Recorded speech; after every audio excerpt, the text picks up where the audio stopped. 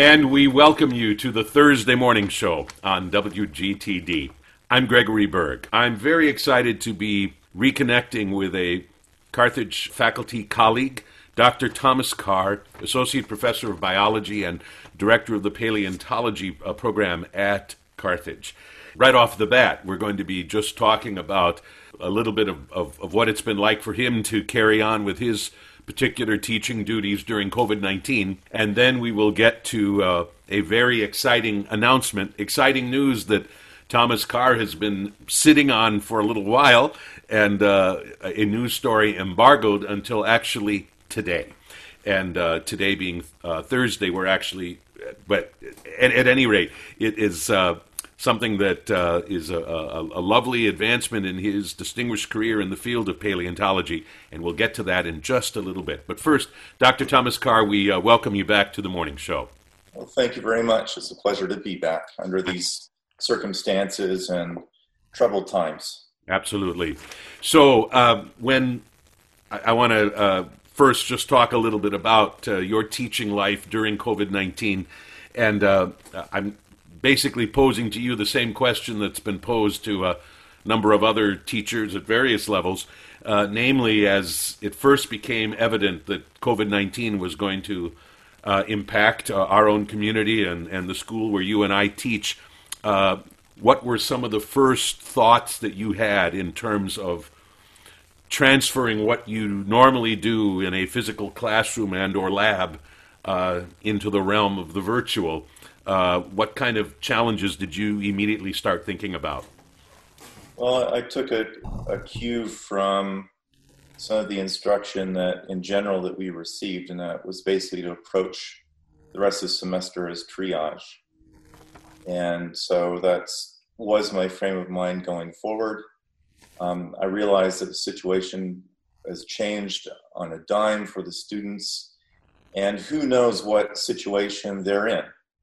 And so my objective was to maintain a level of assessment that was not burdensome. And so I really trimmed down what I did. But at the end of the day, the students were responsible for 2 fairly hefty assignments each week, and one due Friday, one due Monday. And that way I was able to keep assessment moving ahead and refining the learning outcomes I had in mind. Over and above the course, that was for a biology course, over and above that, I was teaching an independent study with one of my PaleoTrack students, and we were able to fairly seamlessly shift over to Google Meets and Zoom. She had a major presentation, and we intensively met and practiced her talk that was assessed, major part of that course. And most of her assignments were written above and beyond the presentation. And so that was a fairly straightforward way to maintain assessment.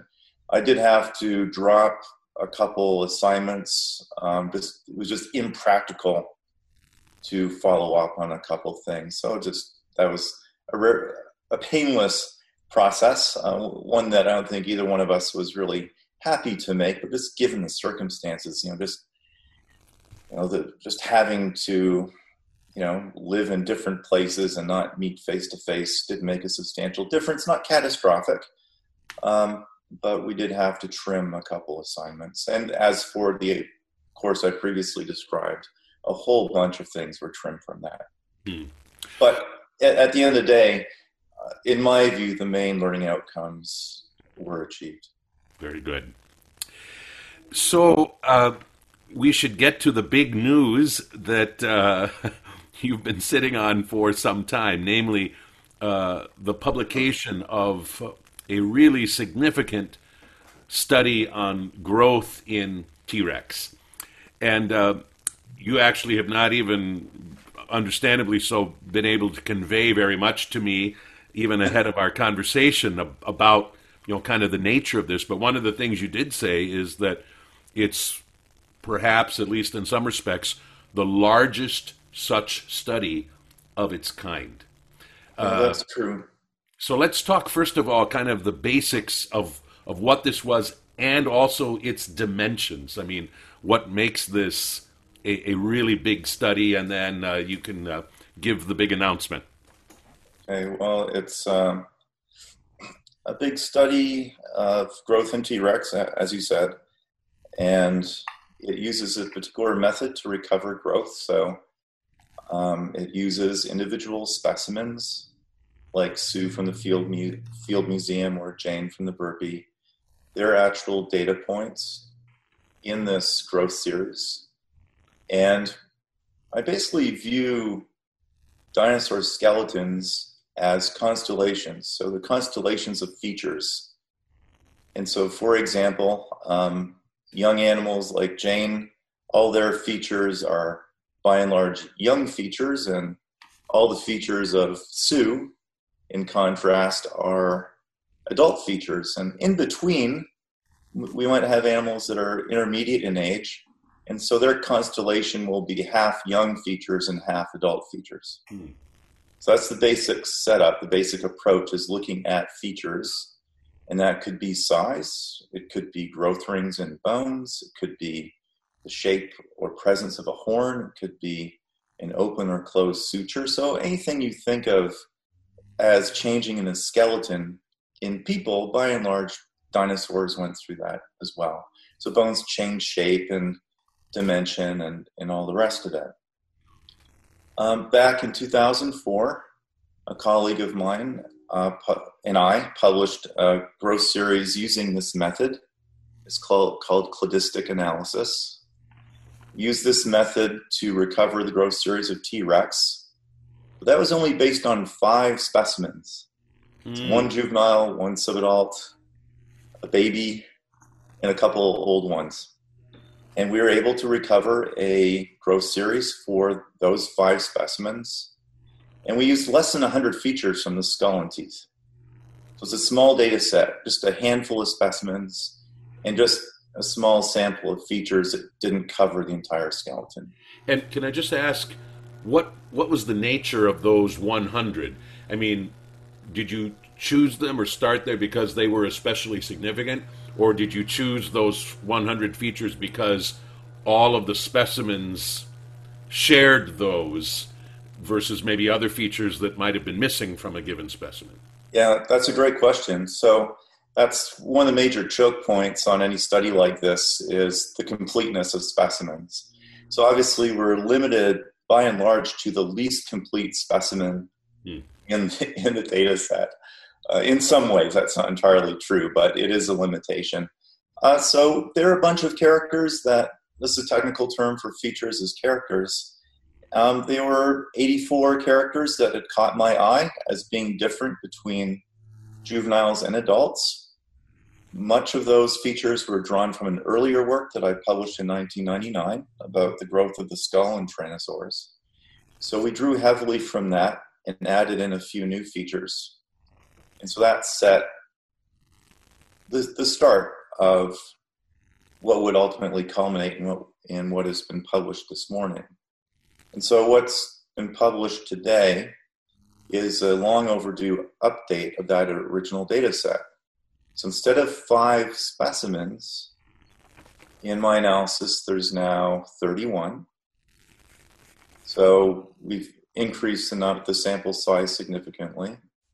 And in terms of the features, I've been able to add more characters from the skull and jaws and teeth, and so from the rest of the skeleton. So I have many features from the vertebrae, features from the shoulder, from the arm, from the hips, and the leg and foot. And so the data set is now 1,850 features. Wow. So what we have is a very high resolution snapshot of growth in T-Rex based on those constellations of features that we see in each specimen. And so what I've recovered is a growth series for T-Rex. It has 21 growth stages. And so interestingly, Sue at the Field Museum turns out to be the most mature T-Rex. Wow. Also the oldest, in terms of growth rings. So other studies have counted growth rings in Tyrannosaurs. And the youngest T-Rex in the sample is a baby that's in Los Angeles at the Natural History Museum there. So in that way, this result is consistent with our 2004 study. So the maturity of the original 4 specimens has been retained, and basically the continuum of growth has just been filled in between all those specimens. So when you say that you have lined out then 21 growth stages, Mm-hmm. is that sort of like saying, they look like this when they're born, they look like this when they're roughly 2 years old, they look like this when they're roughly 5 years old, and I mean, are we talking about kind of a chronological, linear succession of growth stages that would be very consistent from T-Rex to T-Rex? Yes, so that's one of the beauties of the method of cladistic analysis is the growth series looks like a tree. And so toward the bottom of the tree at the root is positioned the least mature specimen.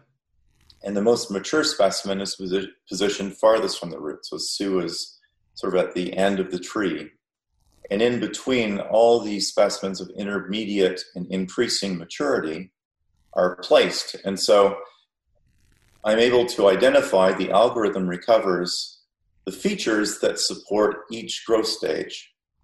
And so that's actually a big part of the article, is listing off reams and reams of features that support the juvenile growth stage, the subadult growth stage, the young adult growth stage, the adult growth stage, and so on. So it tells us, if you look at this feature, it suggests this growth stage. Exactly. If we look at a particular feature and exactly the details about it. Yes. Cool. So those of you just joining us, I'm speaking with Dr. Thomas Carr, who is director of the paleontology program at Carthage, associate professor of biology, and a major study on the growth of T-Rexes is just published today as you are hearing this announcement, and the news of it is just being announced today for the very, very first time. So, Dr. Carr, maybe you could explain the means and or method by which you have examined these, I think you said 31 different specimens of T-Rex. And if some of that examination was actually, in a sense, in person, I mean, with your own eyes, looking at it right in front of you, versus more in sort of virtual methods of examining those specimens. How did that actual examination process happen? And I think beyond kind of the visual aspect in the moment, it would also be interesting to know a little bit about how you gained access, whatever the nature of that access was, to all of these different specimens. Well, since I have an advanced degree and a track record of publication behind me, the door is generally open quite easily to museum collections. I mean, that's what they're there for. They're there for scientific study, and that's my intent when I knock on the door or email a collections manager requesting to see specimen.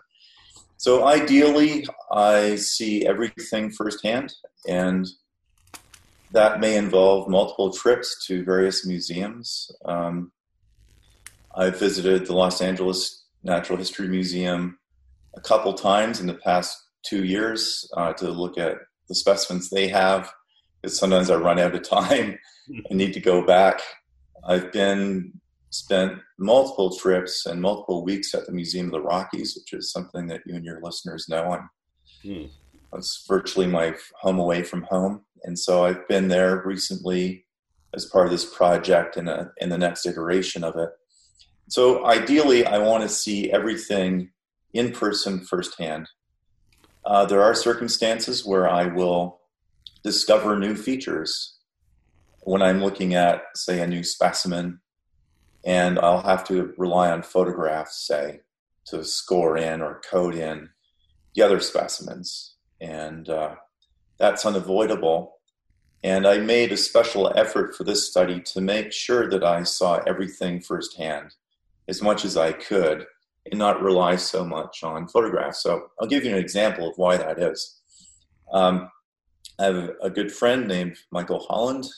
He did some work at the Burke Museum in Seattle. He prepared their famous Tufts Love T-Rex, which is an absolutely gorgeous skull and part of an arm and a few other bits. And as the preparation of that skull was proceeding, Michael would send me some photographs of the specimen, and I would code those in. And so I had a set of data based on photographs. And then I actually went to the Burke Museum. This was last spring, and got to see the specimen firsthand. And it turned out that at least a third of my codes for that skull were completely incorrect. Wow. And so, and I did expect a certain amount of error. I guess I sort of expected it to be that high. And so that's one thing I stress to my students is it's really important to see the real thing.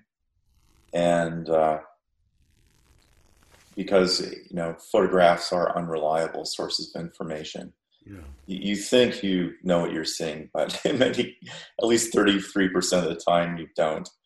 So I make special effort to see everything that I can. Every specimen that I've included in the study, I have seen and have data on them from years ago when I visited them.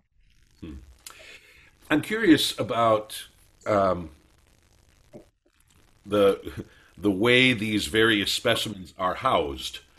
I mean, I think most of us, I'm assuming, most of us, I think, would assume that when you're visiting to examine a T-Rex, that you're seeing it sort of as the public would see it. I mean, where it's mounted and it looks like a T-Rex. I mean, like the famous Sue down in Chicago.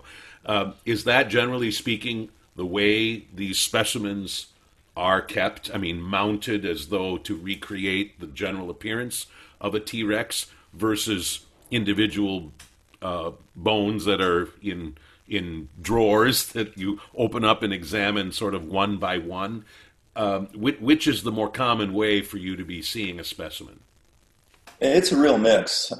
It's basically a bit of both, and it can be a real problem for science. There are some institutions where specimens such as, you know, complete skulls and such are permanently behind glass.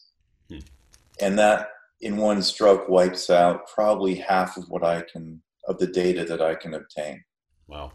And so it's really something that I hope that changes in the future, that specimens that are currently locked behind glass will maybe have one side replaced with a door on a hinge. I mean, it really hurts science when specimens are inaccessible. On the other hand, there are museums like the Museum of the Rockies that have everything accessible. So they have a number of T-Rex skulls and a skeleton on display.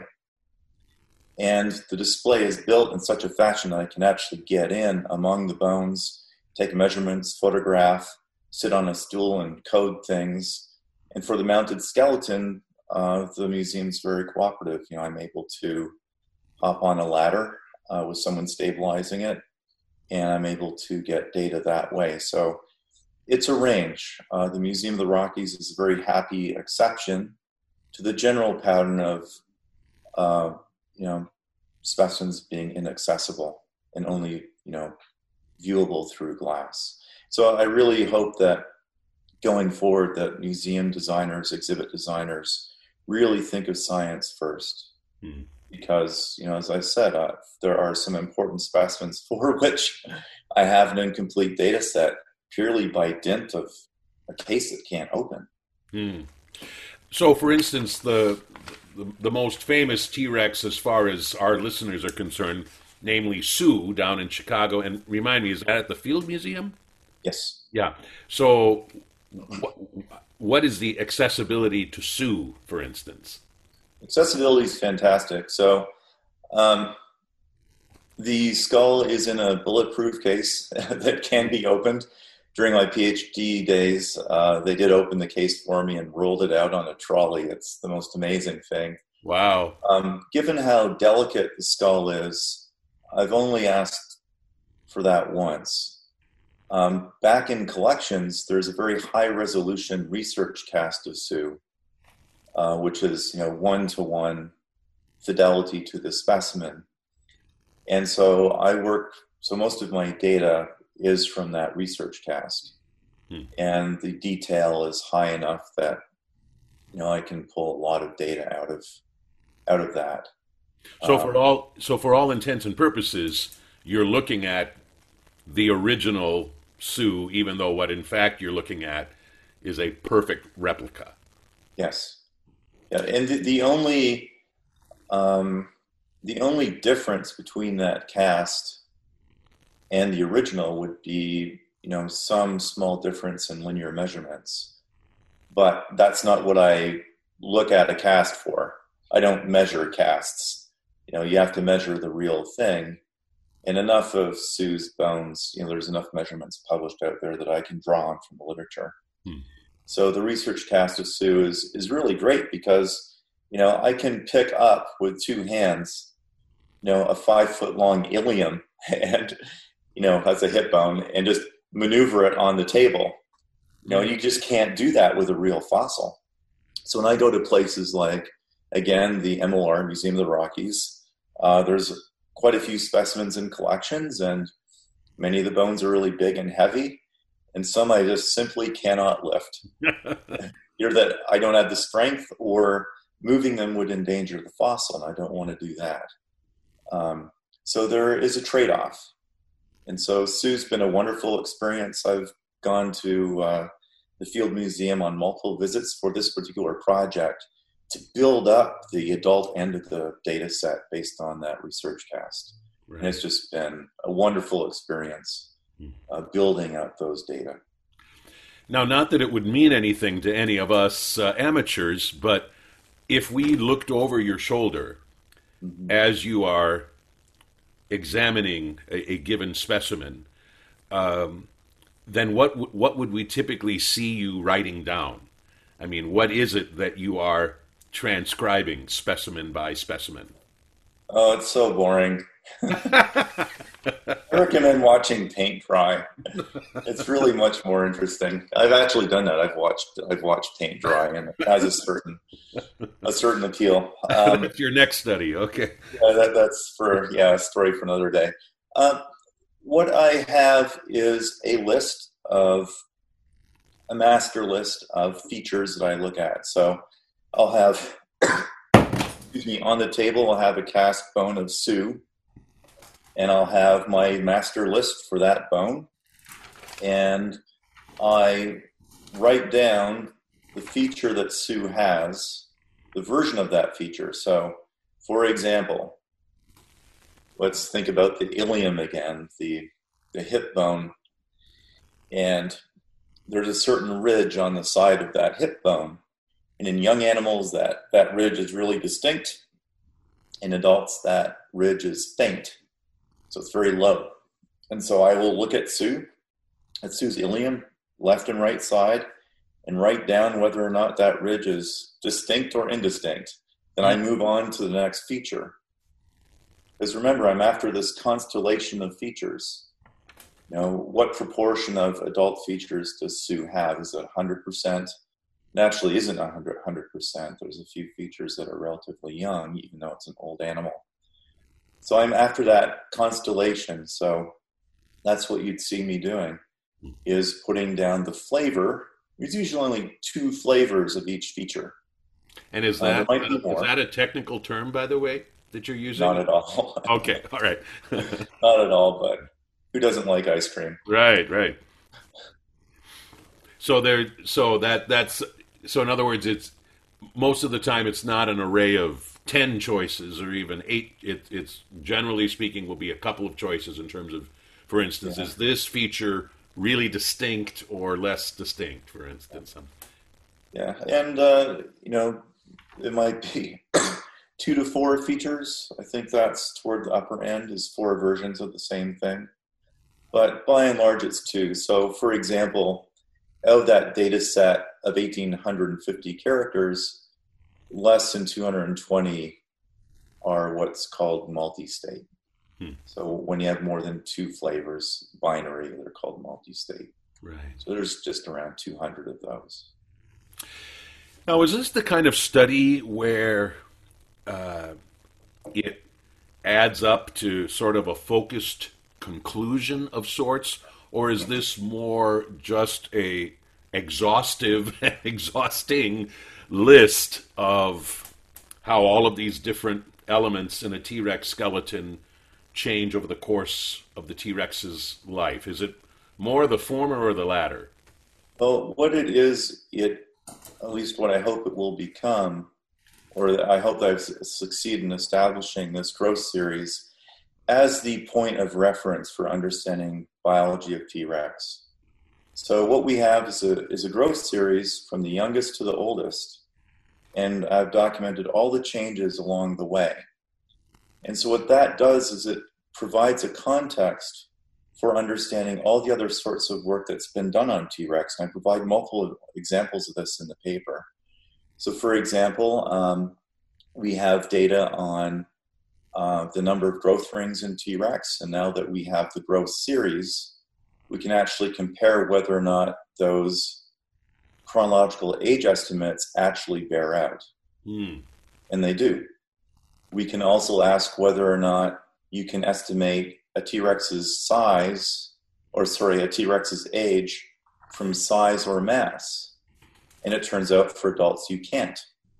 Oh. And you'd never know without having the growth series first. Also, there's been studies done on brain size in T-Rex. It turns out that it starts out pretty big, it decreases relatively in adulthood, and then the brain starts to enlarge again. Another surprising result was bite force. So you can measure you can infer how hard a T-Rex could bite, and those estimates have been published for juvenile and some adults, and it turns out that bite force increases with maturity, just like in crocodiles. And I didn't expect that at all. And so when you compare one thing to a point of reference and you want to know if they change together, that's called a correlation. So you can statistically test that. And so I've run correlations of many aspects of T-Rex biology against the growth series to see if these features actually do change with growth. And some things do and some things don't. So it's a very useful tool that helps to make previous work make sense in the context of growth. Right, and it probably is a tool for answering all kinds of different questions that, yes, at a glance at least, have nothing directly to do with the growth of a T-Rex, but because that's so fundamental to what T-Rex was and how it functioned through various stages in its life, this ends up answering all kinds of other questions, or can be part of the answer to many questions. Yeah, it can lead to that. So there's been a lot of really great work done recently on functional biology, so quantifying, how fast a T-Rex could turn, the skull strength, this sort of thing. And we're very biologically minded across paleontology. And so there's these really heavy-duty quantitative studies of basically physics of T-Rex. And studies are done on a representative young animal, usually 1 or 2 representative adults. So not only with the growth series can we actually identify what the major trends are into adulthood, but we can also see where the gaps are in our information. And that's just as helpful, is knowing really how little we know about T-Rex and how much work we have ahead of us to fill in those gaps. And right now it's a very incomplete picture. It's a very interesting picture of the biology of T-Rex, but we've got a long way to go. But a lot of very important foundational work has been done across the field.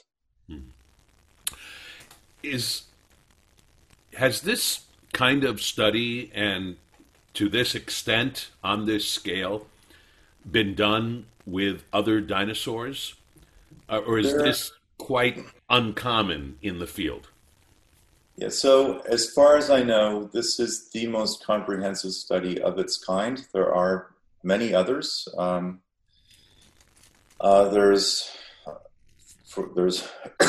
I've done three others for Tyrannosaurs, including T-Rex, and I'm in the process of updating those for a great big synthesis of all Tyrannosaur growth series. But so there's three that I've done.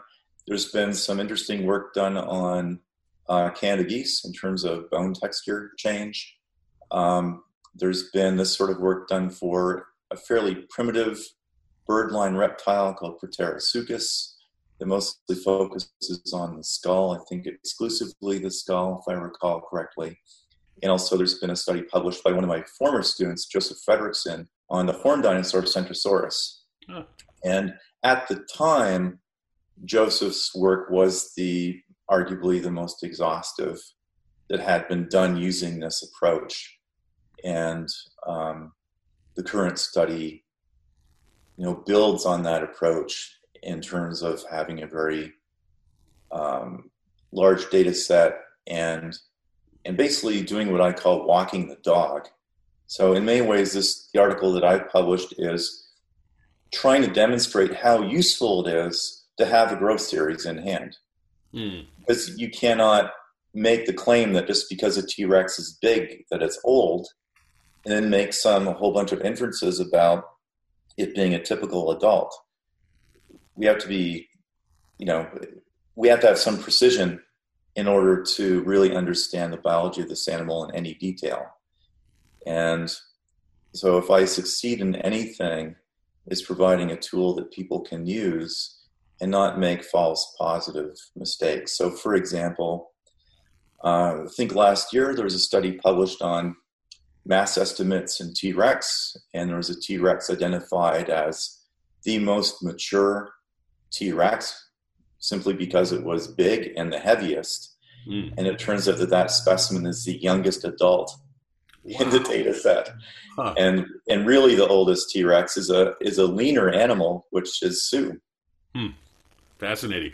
I mean, that just underscores the fact that although we often tend to think simplistically about, animals in general, and dinosaurs as well, that we tend to think that every brontosaurus looks like every other brontosaurus, and there are certain variations that mean that we shouldn't be careless about the assumptions we make. Yeah, I can see how this study would be very, very helpful in allowing scientists studying T-Rex to be much more precise. So explain to our listeners the means by which this massive study is being shared with the world as of today. Yes, it's been published in the open access journal, the Peerage, so everyone on the planet with an internet connection can download and read the paper for themselves. I guess I should issue a warning. It's not a short article. It's the article itself hits 100 pages. I cover a lot of ground. It's an unusually long article, and it had to be. And when I initially submitted it, when it was just a tiny 70 plus pages, I had no idea what the reaction would be to it. I wondered if the editor would just send it back and say, no, this is excessive. Or if it went out for review, I imagine maybe all the reviewers would say, this is just crazy. There's no way we're reading this, and send it back. Fortunately, the opposite happened. The reaction to it was quite enthusiastic. And I think the reviewers understood what the main effort was. And that being is to show the value of this approach of cladistic analysis for recovering growth series. Over the past several years, there's been a whole spate of so-called studies of growth in various dinosaurs where these growth series are either size-based And we know that's problematic because, we can just walk into a room of people and see that adults of all, fully grown adults will be a whole range of sizes and heights. And that's a general rule for vertebrates is, adults tend to be different sizes, and so there's no excuse to rely on size as a proxy for maturity anymore, since we have this algorithmic tool to use to recover growth. And also there's been some studies published recently that do make use of features, but they just assume that the features are evidence of relative maturity. They don't actually test those assumptions by doing an actual analysis. So my data set of 31 skeletons and 1,850 features are in a great big spreadsheet that gets analyzed by a specialized software program that recovers the growth structure in those data. And I can tell you from personal experience that you cannot reliably estimate the maturity of an animal no matter how many you've seen. So for example, when I was in Seattle looking at the Tufts Love Rex, it's a relatively young animal, and I was taking notice of its young features as I went along. It was a very intense week. And when I left Seattle, I thought, well, it's going to wind up as a fairly young adult. And it turned out to be the oldest young adult. Whoa. So even though I've seen umpteen Rexes, I think I know Rex fairly well. When a data set is that extensive, you cannot rely on your own judgment. Like beyond a certain point, it's just impossible for the human mind to, collate and synthesize. It just can't be done. I was right. It was a relatively young animal, but any precision beyond that is just can't be done. You really have to do the analysis. You have to test your assumptions independently. And in a way, my article is a call to action that enough is enough. We can no longer honestly rely on size to make a claim that an animal is the oldest. And we have to analyze our features if we're going to be honest about their transformation during growth and the relative maturity of individual specimens that might be, on display in a museum somewhere. In other words, there's no shortcuts in terms Exactly. of determining some of these really fundamental aspects of a given specimen of T-Rex, and only your exhaustive work and the work of others who might follow in your footsteps allow us to know some of these really basic questions, like how old was this T-Rex when it died? That's a very elegant way of putting it, that there are no shortcuts. And I completely agree. There's no excuse for shortcuts anymore. And I've just wanted to show people, like colleagues, just the power and usefulness of this approach. Is that when you have an objectively recovered growth series, you can really get a lot of mileage out of it. Scientifically, that is. Well, we commend you on all of this work that that you have done over the course of years, of course, building upon some of your earlier studies and culminating in something so extensive and so exciting. Do you foresee yourself continuing very specifically in this same kind of work from here? Yes, and so what I'm working on right now, among all the other things I'm juggling, is I'm working on the growth series of all other Tyrannosaurs. And so the end game of this work doesn't end with T-Rex. What I really want to understand is how Tyrannosaurs evolved. And in some ways, growth is like a movie of evolutionary change. And so features that are unique, that arise as unique features in Tyrannosaur evolution, can actually be seen to grow in during growth. And so what we have is growth acting as a movie of deep evolutionary change. And so if I want to understand how T-Rex came to be, I need the growth series of all other Tyrannosaurs to understand how that process actually happened. Just to clarify, so in other words, Tyrannosaurus rex is one kind of tyrannosaur, Yeah. and there are others that we, of course, don't hear as much about, and people don't make movies about them, and so Right. on. But they are part of this same. And what are we talking about with tyrannosaurs? Is that a species or? It's a lineage. I think Okay. that's the best way to put it. So it's a lineage of, I guess there's around a dozen species now, Hmm. and some are more closely related to others. And the bottom line is growth is the key to understanding how ancestral features changed into unique features that we see in the skeletons of the species we collect. Hmm. And so that process I've undertaken, and hopefully we'll be chatting about that in a year or two Right. when it's published. It's a long way to go, though. It's so much work. Yeah. Can I assume that COVID-19 is serving as an interruption of at least some of this work? I mean, I guess it depends. There's some work where you've gathered data and it's just a matter of, in a sense, collating it and organizing it that you certainly can do in the safety of your own home. But some of the other aspects of this kind of work, I would assume, would be very difficult, if not utterly impossible, to do right now within these current restrictions. Yeah, that's true. I'd actually been organizing a month-long visit to Mongolia to look at Tyrannosaurs in museum collections there, and COVID just instantaneously shut that down. And that was my own call. My co-author, my collaborator on that, decided against travel, and so that's been postponed. I also wanted to visit various museums around in the American West and Southwest, and all those institutions are closed now and for the foreseeable future. So right now, it's just a good opportunity to really do a deep dive into the data that I do have, that I've collected over the past dozen years or so, and really get that into shape.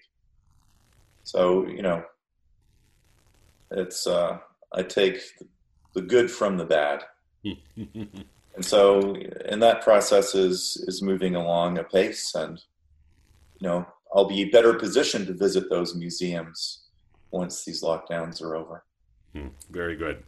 Well, in the meantime, we want to congratulate you on Thanks. all that you have accomplished thus far and the publication of this major study. And we're glad that you were able to tell the story about it on the morning show today. It's always a pleasure to talk with you, and I look forward to our future conversations. And thanks again for being part of the morning show, and once again, congratulations to you.